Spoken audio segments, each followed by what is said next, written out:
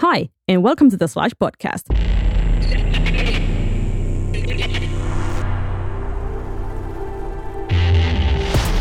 As you probably know, Slush is the world's leading startup event. You're about to hear an interview conducted at Slush 2017 on the Founder Studio stage, where the biggest names in tech sit down for an intimate Q&A. Michael Buchwald is an expert in human-computer interaction. He's the CEO of Leap Motion, a company that's developing motion control technology for VR. Henni Roini talked with him about taking a leap into a three-dimensional future.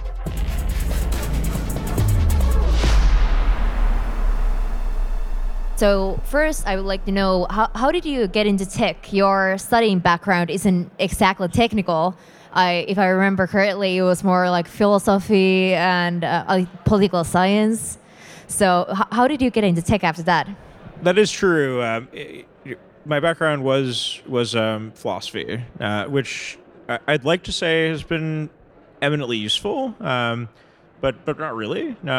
Although I think that the thing that attracted me to technology was not the technology itself necessarily, although that is very special, but rather the way in which the technology industry has created sort of a unique potential for people to immediately make a difference at a young age without having to go through a cycle of a decade of sort of not being able to apply yourself to an actual problem that matters in the world. And I guess I was impatient and didn't want to wait.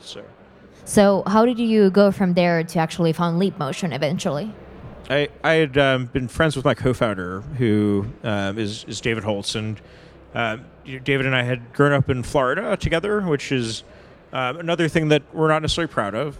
And then David was doing research at NASA and Max Planck for brain research and doing lots of other things, but he felt like even though he himself was working on many, many different things, that actually the thing that would have the most impact on the world would be to work on something that would lift everyone up.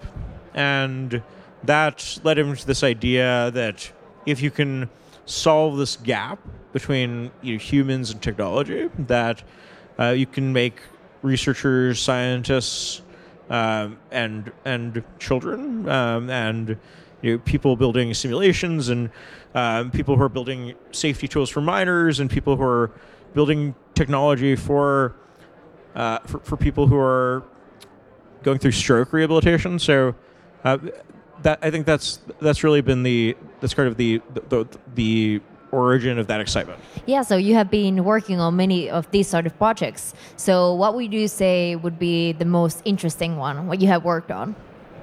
I think there's a very sort of unique combination of things for Leap Motion as a business that attract. And obviously, the fact that we have the ability to be both a great business in the sense that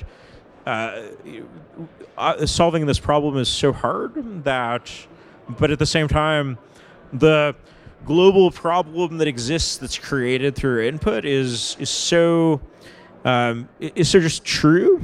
So on one hand, there's a lot of factors you don't control, but at the same time, there is this sense of controlling your own destiny, in the sense that if you can solve this very hard problem, that you can not only make an impact on the world, but also create a great business, and that those two things don't have to be separate. And in fact, I think the more impact you have on the world in this particular business, similarly the greater impact you have from a technology and business perspective. So that's definitely, I think, what kind of attracted me to the business. So I've actually been to your office and tried your product over there, and I was super amazed at how accurate the product actually is. Like, it truly recognizes like all of your movements with your hands. So, but that technology isn't yet like mainstream technology. So obviously, like, you talk on the stage, you like have your smartphones and you move it like this, but the technology what Leap Motion has is not mainstream. So when do you think it will become mainstream, and what would it need? What would it need to be done that it would become mainstream? So I think hands themselves are one of the greatest potential for hands is to make things mainstream. And I think that if you look at the past decades of technology, there have been very few moments where something has gone from being for a very niche part of the tech ecosystem to being mainstream. And perhaps with the first sort of GUIs with the mouse, and then perhaps with something like the iPhone and a direct skeuomorphic paradigm that took truly a decade or more to happen, even though there were many attempts at smartphones during that time. So there has to be this perfect marriage of the UX, and it has to follow a direct metaphor. And I think that truly, unless a regular user can figure out how to use the system from the very first moment they open it, truly within seconds of opening it in the first application, I think that if you sort of look at history, the likelihood of that product actually being successful in a exponentially disruptive way is unlikely. And I think that means that you have to aim for something like someone wearing a VR headset and reaching out with their hands and instantly seeing their hands and seeing objects that are like buttons or dials or knobs or blocks that react exactly as they would if they touched them. And through that, hopefully over time, you can then undergo the same transition that we've seen with, say, mobile phones, where things started out with an explicitly skeuomorphic paradigm in order to make that immediately accessible. But over time, as regular people have become more sophisticated, things have become more design-centric, and we've moved towards sort of more of a flat design paradigm. Yeah, so you actually founded Leapmotion with your co-founder back in 2010, right? So how was it to actually start a company with such a disrupting way of human-computer interaction when the tech back then wasn't even what it is right now? So, what were the challenges what you faced back then, when looking for funding and everything like that? Yeah, it was very hard, and we moved out to California together, and then we would carry the first prototype, which was a sort of 50-pound backpack that we carried around that had little duct taped LEDs on it, and you would set it up in a circle, and it might take an hour to set up, and often it wouldn't work, but it could track one finger very accurately. And there was a demo of Google Earth, and we could let prospective investors move around with a finger, and there was this sense still of that connection that we wanted, even though obviously it required people to make a leap of faith that you could go from that to something actually that is a product.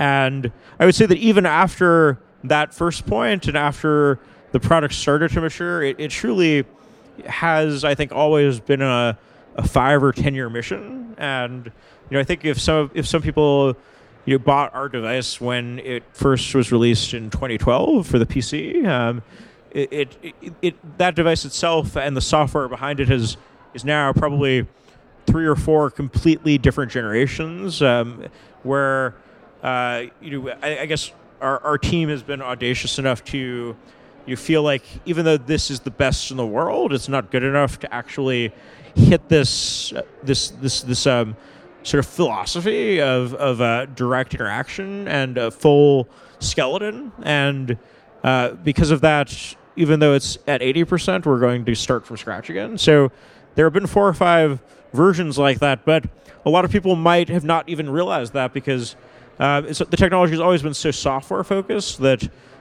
people might have the same peripheral they had in 2012, but it might have auto-updated software that makes it radically different than what was out there then. Okay, thank you. I think we can now move on to the audience questions. The most liked question so far is, what is a solution for the low-performance AR classes like Vuzix M300 or Epson BT?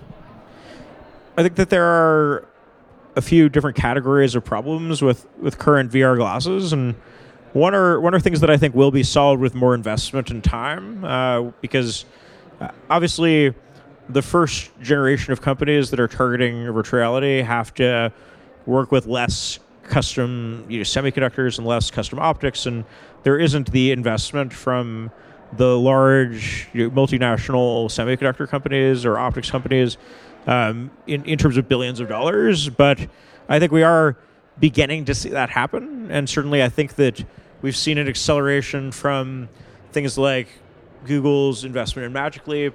So I think even though that it's a question as to whether that will happen in 1 year or 2 years or 3 years or 5 years, but I think that problem, the size, the optics, it will eventually solve itself. But I think there's a separate class of problems also, of course, which are around the field of view, and as a part of the field of view, also just the entire sort of combination and theory of the software and the interaction, where similar to how so many people have attempted smartphones that use styluses or try to combine a tablet with touch with a Windows operating system that was built for a mouse. Those things don't go together. So there has to be not just a combination of new input, but also a combination of new operating systems, a combination of a new software paradigm, but also that has to come together with things like wider field of view, because even the best hand tracking in the world and the best, most novel use cases don't really matter if the user's interaction space is just this tiny box in front of their head. So there are still a lot of challenges that have to be solved, but we're definitely in an exciting time where everything is accelerating very quickly. Okay, you mentioned Leap Motion. There was actually also a question about that. So 500 million finance right for Leap Motion. So what do you think about it, and why do you think they are considered better? Why have they gone so much funding even though they haven't actually released anything yet?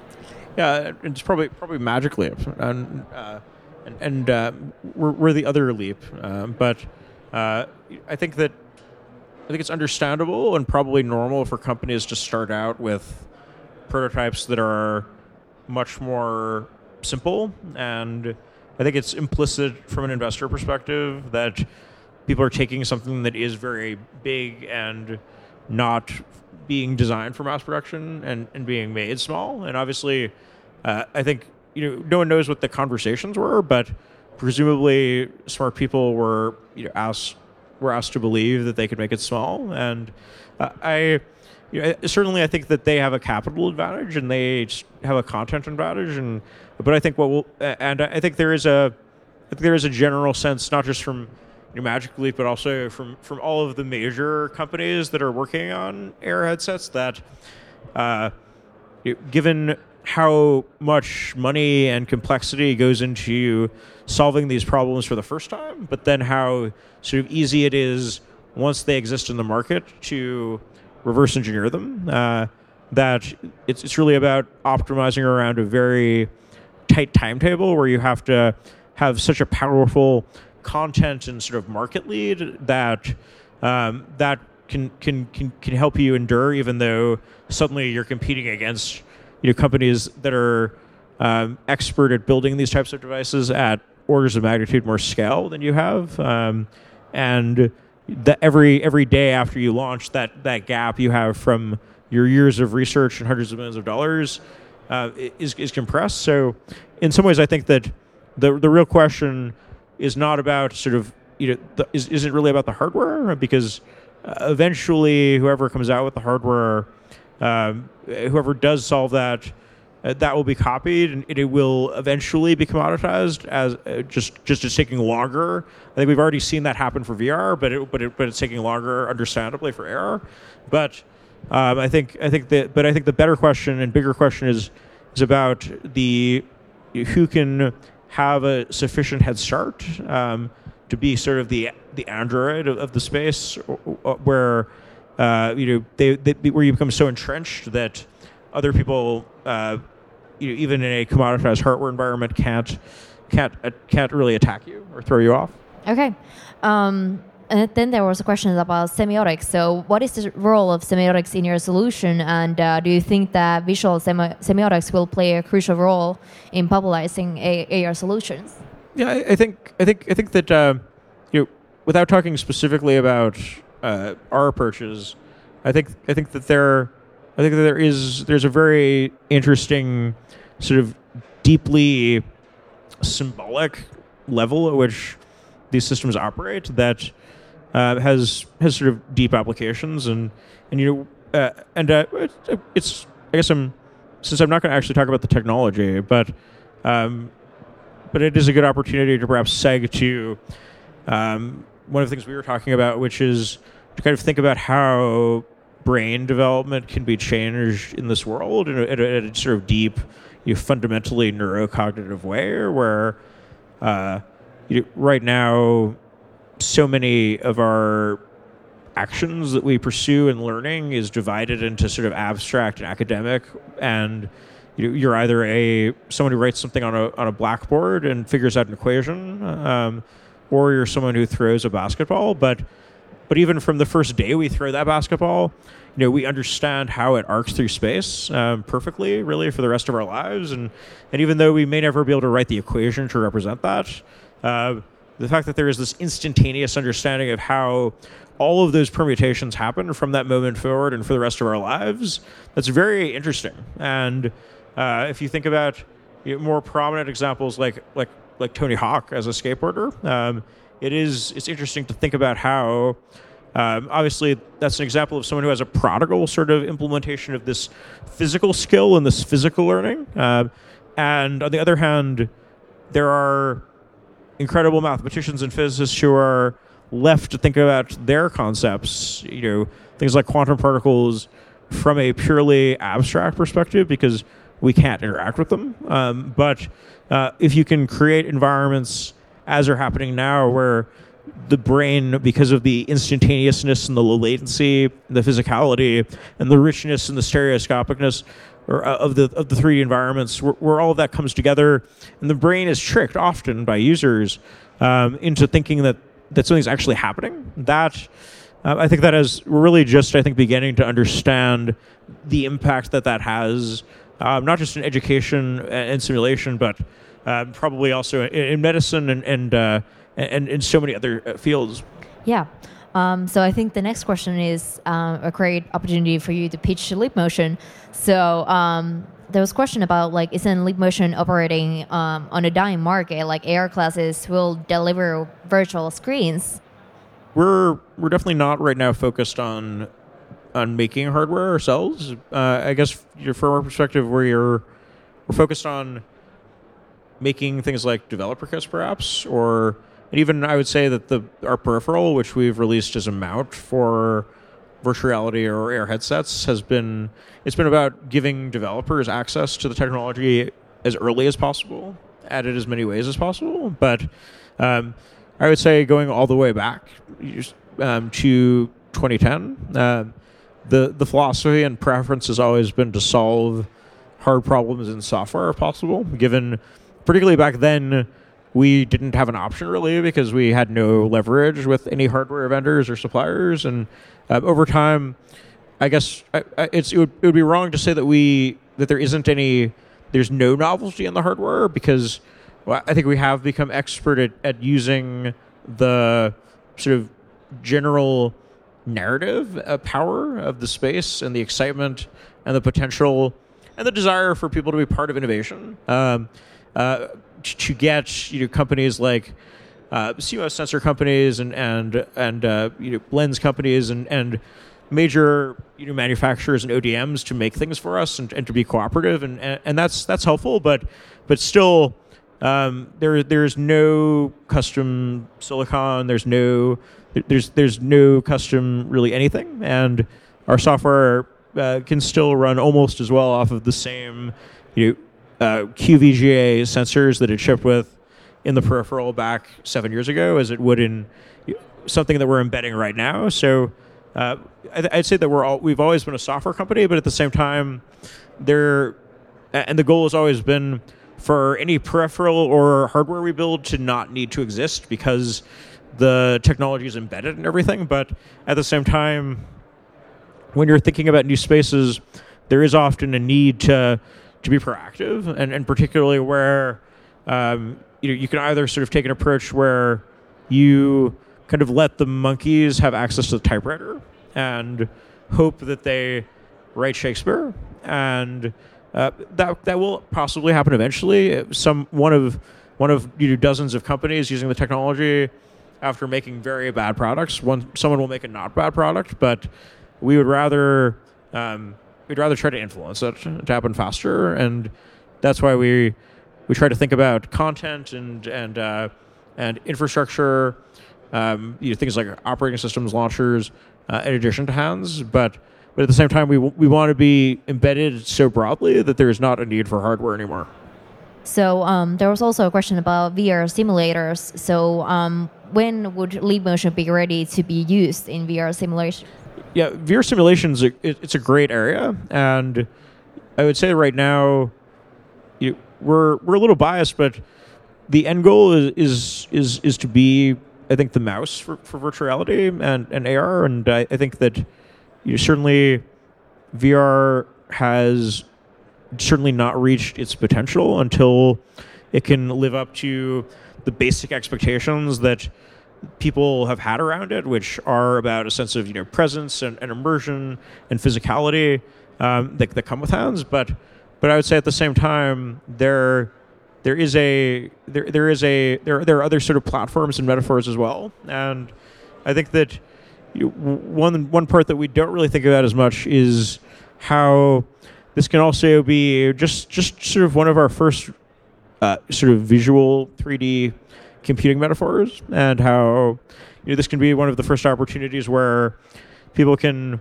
have both the three-dimensional representation of the computing environment, but also a sort of instantaneously accessible way of interacting with it with hands. And I'd like to say that back when we started the company, we knew that in 7 years there would be huge platforms for VR and AR, and right at the time our hands tracking had matured, these spaces would exist, but we didn't. And it was mostly, I guess, a sort of stubbornness and a belief that eventually, if we solved this fundamental problem, that in terms of interaction and hands, that platforms would come along that needed it. Whether that ended up as advances in holographic 3D displays or audio stereoscopic 3D displays, or things like VR or AR, and obviously things have turned out to be very interesting, and it's exciting, and certainly we feel a profound sense of obligation, given that we are at the center of all of this, and I really do.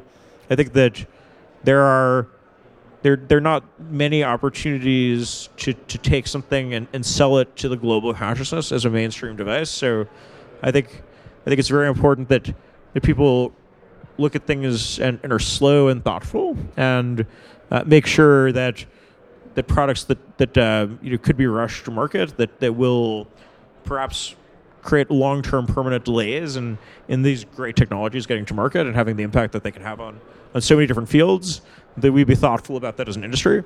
Okay. Lastly, there was a question about the social impact of VR AR. So you have worked on with some of these social impact projects yourself, but do you think that VR AR can have any social impact, and if so, how?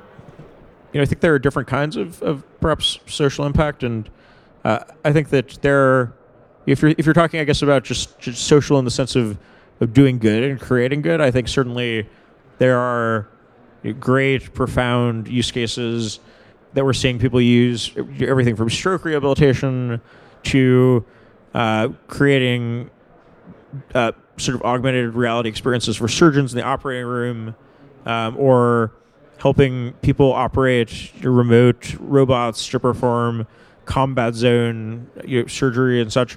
But I guess from the other definition of social, in the sense of a remote presence or people connecting, I think that's definitely one of the best use cases of VR and AR. And I think certainly when there are good experiences where you feel a sense of presence with even one other person, but certainly many other people, those are definitely some of the moments that are most magical and where there certainly is this sense of possibility. And I think that certainly there are basic reasons why you need more advanced input for social experiences to be better, in the sense that so much of our basic interaction in any environment in a virtual world is not about us just interacting as a bare sort of stick that waves around our fist, but about being a fully instantiated person.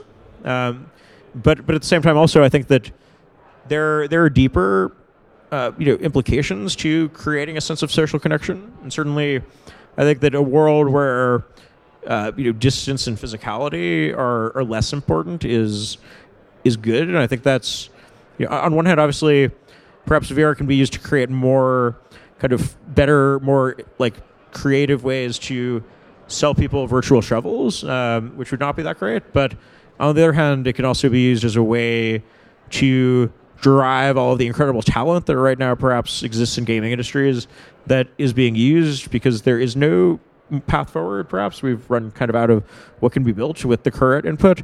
We can have those people thinking about how to build applications that fundamentally use VR to make children grow up and feel like they have access to any place in the world, or change even our concept of like certainly how we work and relate to each other as humans. And I think that's a better, more exciting outcome. So as a last question, looking back from 2010 until today, what advice would you give to like an entrepreneur who is planning to have a company as like a next generation company, what you were building back in 2010 and now?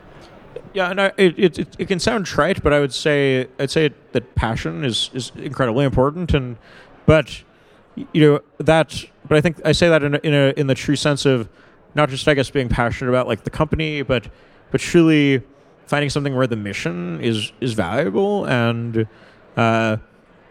ultimately that, given how hard it is, and certainly even though on one hand we felt it would be incredibly hard, it was certainly, I think for both David and I, the hardest thing that we've ever done many times over. And in those moments of extreme hardship and the sort of extreme ups and downs, if you feel like the problem you're solving is a true problem, and that drives you past that. Whereas if your motivations are otherwise, you probably give up. And there are other ways probably that are easier. But on the other hand, obviously, having the opportunity to have an impact on the world is incredible, and also I think it is a self-fulfilling prophecy in some ways, because the best, smartest people in the world want to work on hard problems that are mission-oriented as well. So there's a practical aspect to being passionate about something as well. Okay, thank you. Let's give a round of applause to Michael.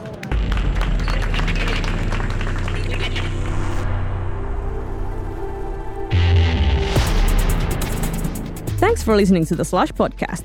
Find out more about Slush at slush.org. Please rate and review our podcast, and if you haven't yet done so, subscribe to the podcast at Apple Podcasts, Spotify, or wherever you get your podcasts.